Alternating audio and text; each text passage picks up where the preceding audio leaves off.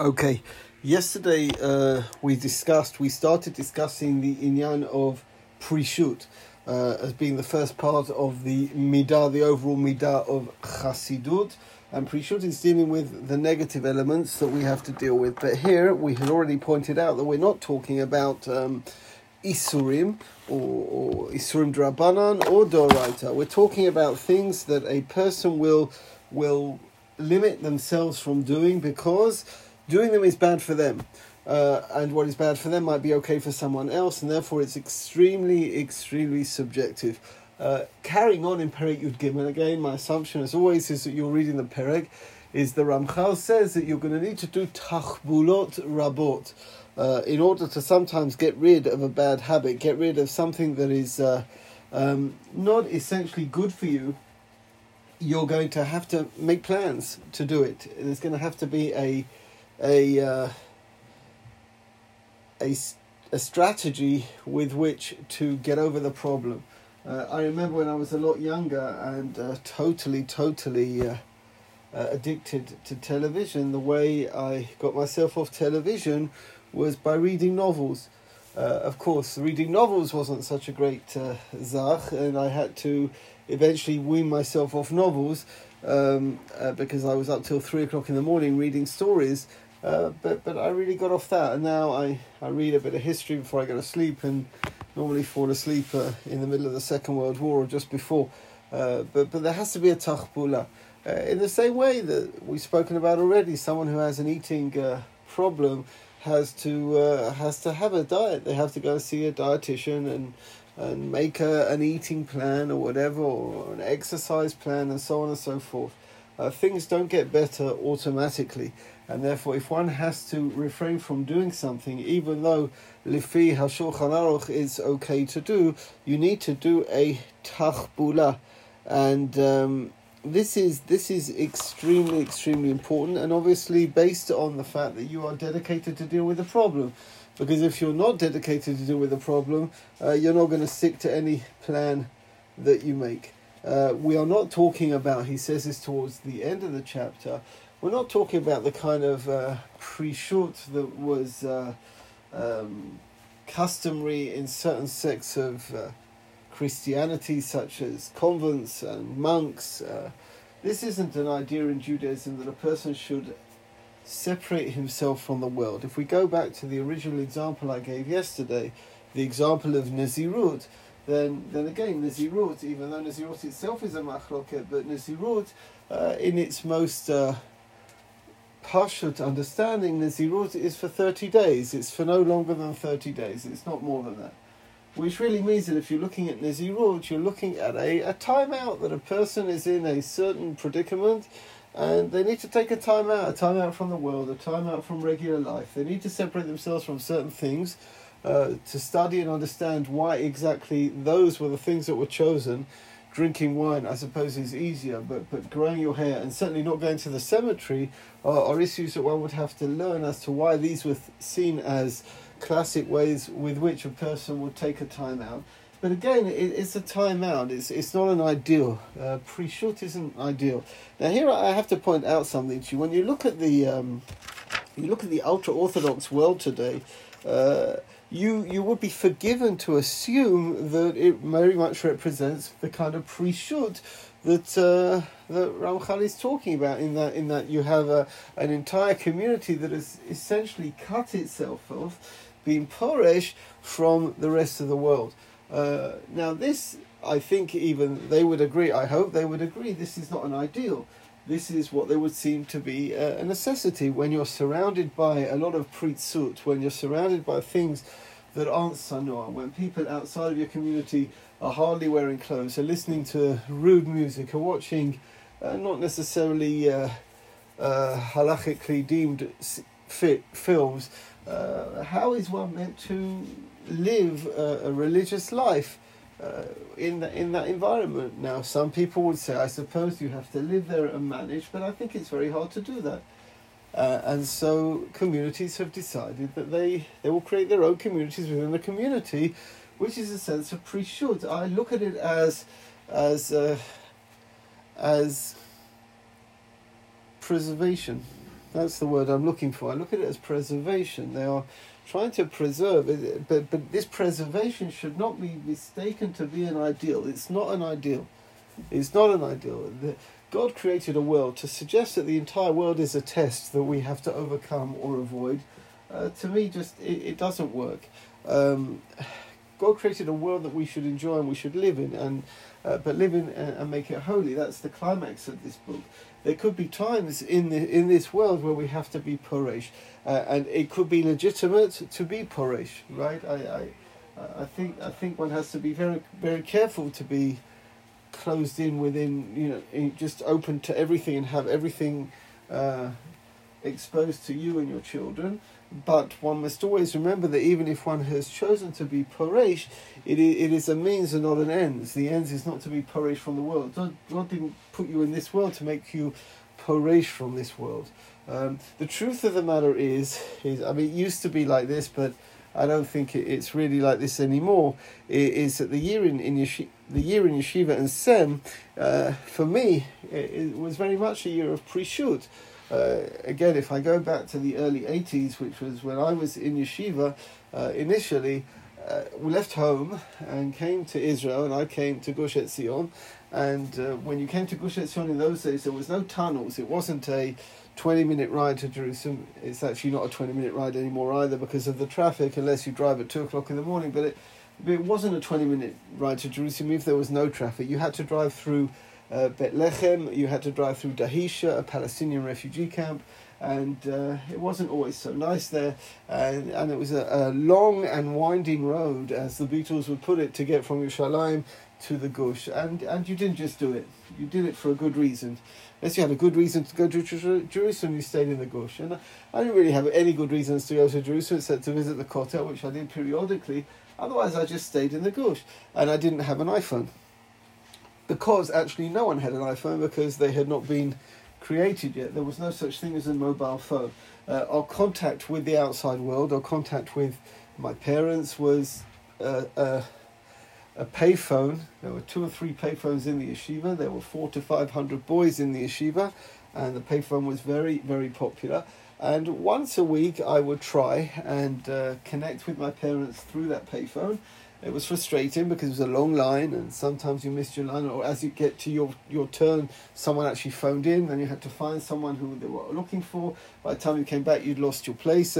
It could have been an hour to 2 hour tochnit just to call your parents. So the only real way of communication was writing letters, and again, not typing letters, writing letters with a pen and paper, posting them, mailing them, and then getting them back. So it's once every 3 weeks you got a kind of detailed, a very excited day. You got a letter from your parents, you sat down, you read it, Benoach. But what did it mean? It meant that my reality in Israel was pre-shoot, 100% pre-shoot. I had little to no idea what was going on in the world. There was no internet in those days. We didn't have a regular newspaper. The closest there was to a newspaper was the Jerusalem Post, which every so often I bought in Jerusalem, even though I was unaware there was a makulah in the Yeshuv, but I could have bought it here, I suppose. And so I was totally cut off from the world. And what did that pre-shoot give me? What did it give me? It gave me something spectacular. I came to Israel when I was 17. I had spent 17 years of my life living in a certain way. I had come to some conclusions 2 or 3 years before, and I was going in a different direction. But I knew nothing else. Everything I knew was either hearsay or a pula from Bnei Akiva at some stage that I may have listened to. I knew no other way of life. The only way of life I knew was Edgware Town, just outside of London, and the culture, the English culture, which I very much enjoyed and still enjoy. That's all I knew. I knew nothing else. There was hearsay, and they do this and they do that, and there were books and so on and so forth. And suddenly I was in a different country. I was totally disconnected from my English experience, from my English parents, from my English family, from my English neighborhood, and from my English culture. And this was a pre-shoot which was so interesting and so character building, because as I pulled away, when I pulled away from my norm, from my regular way of life, I discovered that there were other options. I was able, perhaps, when I moved out of the picture, to look at the picture from the outside. Pre-shoot enables you to do this. Again, for a limited period of time. No one suggested here that when David HaMelech says Shivti b'Beit Hashem kol yemei chayai, does he mean that he wants to sit in a Beit Midrash? Maybe he does. Or maybe he wants to say that I want to live within this concept of Beit Hashem in everything that I do in my life. B'shivtecha v'itecha v'lechtecha b'derech. Kach or kach, the prishut doesn't only serve as a way of helping me work on a certain weakness that I have. It takes me away from the society I'm living in and it enables me to look at it from the outside and get a perspective. Then I can go back in and I can correct what's wrong and I can carry on what's right. But if you only live in the same place all the time, and the same place isn't just a location, the same place is a group of people, the same place is a certain environment. If you only live in that environment all the time, you have no idea at all about anything else. And it's a worrying factor, because we often judge people from our perspective looking out in. And I spoke about this right at the beginning of our shiur, was showing my Black Sabbath story. And you don't understand that there's a different perspective. A human being can't check out every single perspective, but it is important to be poresh, to separate yourself off and to look in from out, and then come back in again. But you have to come back in again, right? You have to remember that Prishut is chapter 13 in the book. It's not chapter 26. Chapter 26 in the book is Kedusha, and Kedusha is about coming into the world and making everything Kadosh. But there is a stage in the middle, mamash bang in the middle, where the advice is lifrosh. Let's take a step back. Let's have a look. I can give you so many examples about this. I remember once, it was quite a time ago, there was elections in Israel, as is our custom, and there was a meeting here in the bush about let's go down to Tel Aviv and explain to them the situation, and then everything will be okay. And I remember being absolutely horrified, because I was horrified. I said to people in the meeting, I said, well, do you actually believe what you're saying? You think that the people in Tel Aviv are just ignorant, and therefore the minute you explain to them your perspective, they're simply going to get up, shake your hand and vote Likud. Is that what you perceive to be the reality? And do from people think that that's what's going to happen with irreligious people? If only irreligious people had been in yeshiva, they would be religious people. Or maybe they just disagree with you. Maybe they just have a different perspective. It doesn't mean that what you're saying is wrong. It doesn't mean you shouldn't believe in what you're saying. But it means that we have to be a little less arrogant in who we are and what we are. And so the Prishut, before we move on to the next chapter, Prishut, which is chapter 4, wrong page, which is chapter 14, which is still Chelkei Prishut, we have spoken about two purposes of Prishut. Number one, to deal with specific issues that are mine and mine alone, that I'm going to create a kind of temporary issur for myself. And number two, the overall value of lifrosh. Al tifrosh min hatzibur, right? But a little prisha every so often to take a step back, have a look at it from a different perspective is refreshing and challenging. Last Shabbat, my son Yitzhak lives in Tel Aviv, and last Shabbat he's about to move out to Tel Aviv. He's going to go study in Be'er Sheva, Be'ezrat Hashem, and we said, my wife was very keen, we're both keen that we go and be with him in his apartment in Tel Aviv. His apartment in Tel Aviv, for those of you who know Tel Aviv, and you probably know Tel Aviv much better than I know Tel Aviv, his apartment in Tel Aviv is about 3 minutes away from Dizengoff Square.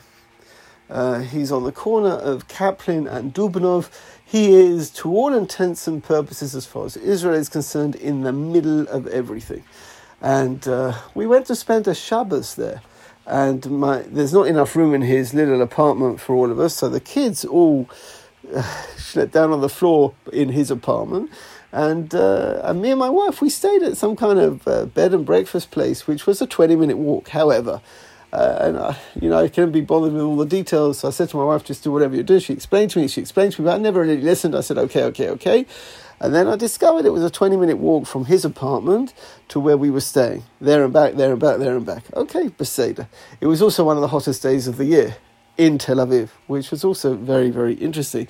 But when we finished eating on Friday night, at about 11 o'clock or whatever, we had to make our way from his apartment through Dizengoff to get where we were sleeping, which is by Frischman, just off Frischman, near the sea. And we had to walk through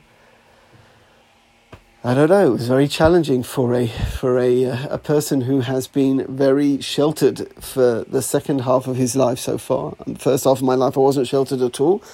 It was a very, very challenging experience because I can tell you without exaggeration, I must have seen, we found a few shuls of course, but I must have seen in the streets on that evening no more than 3 people with kippot. And we passed thousands of people. And it was a terrible shock to my sister.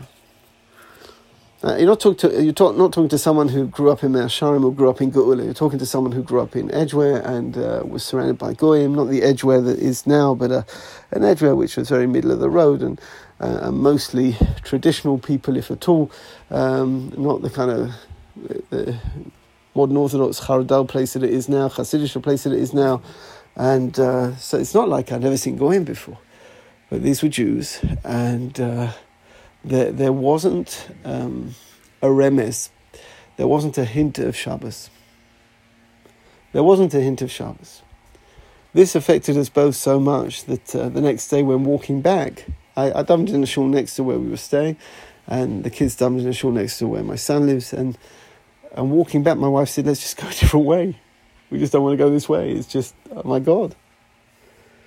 Now this is on the first, it's a shock to the system. On the second, from the second perspective, it's a type of pre-shut. You've left your comfortable little tortoise shell, which you live in. And really, my life is like idyllic from that perspective. You know, every day I leave this yeshuv of 400 Rabbanim and minyanim left, right, and centre of Alon Shvut, and I make my way to the big world, which is the old city of Yerushalayim, which is really an open air yeshiva. And then I come back. That's essentially what I do. Every so often I do a Chiloni wedding, but I do the wedding, I leave. It's not much of a grace zach. So I've chosen that way. I had enough of what I saw, but this pre-shoot for a weekend, which was to leave my comfort zone, we would call it today a comfort zone, and to go somewhere else is an eye-opener, and it's extremely healthy. It gives you perspective. It also gives you appreciation of where you're coming from. It works in every direction. The fact that you're poresh from somewhere. Okay, this is a different aspect to pre-shut we were talking about yesterday and earlier today.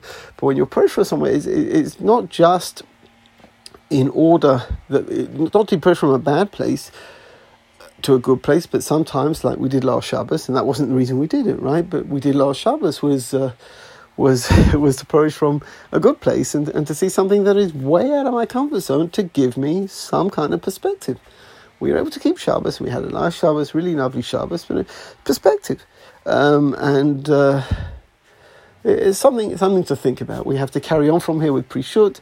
Tomorrow Sunday, Bezrat Hashem, Perek Yud Daled, should be Shabbat Shalom and a Chodesh Tov. And don't forget to scream out the words Elul. Elul.